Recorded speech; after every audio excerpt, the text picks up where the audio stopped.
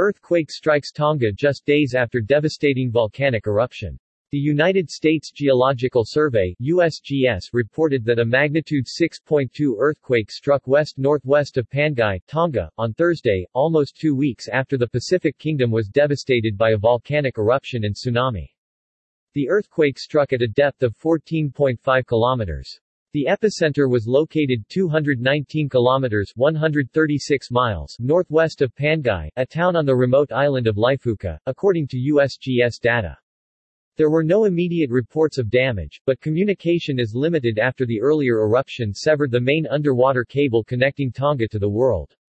The area has seen daily earthquake activity since the Hunga Tonga Hunga Ha'apai volcano erupted on January 15, killing 3 people and sending a tsunami across the wider Pacific.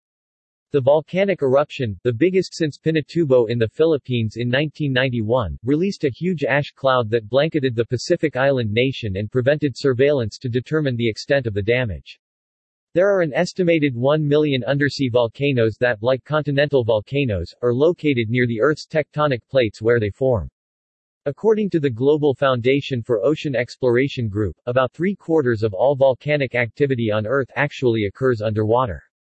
In 2015, the Hunga Tonga Hunga Ha'apai spewed so many large rocks and ash into the air that it led to the formation of a new island.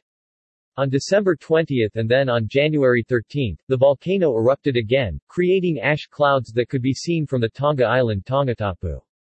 On January 15, the massive eruption triggered a tsunami around the Pacific, in a process whose origins are still debated among scientists.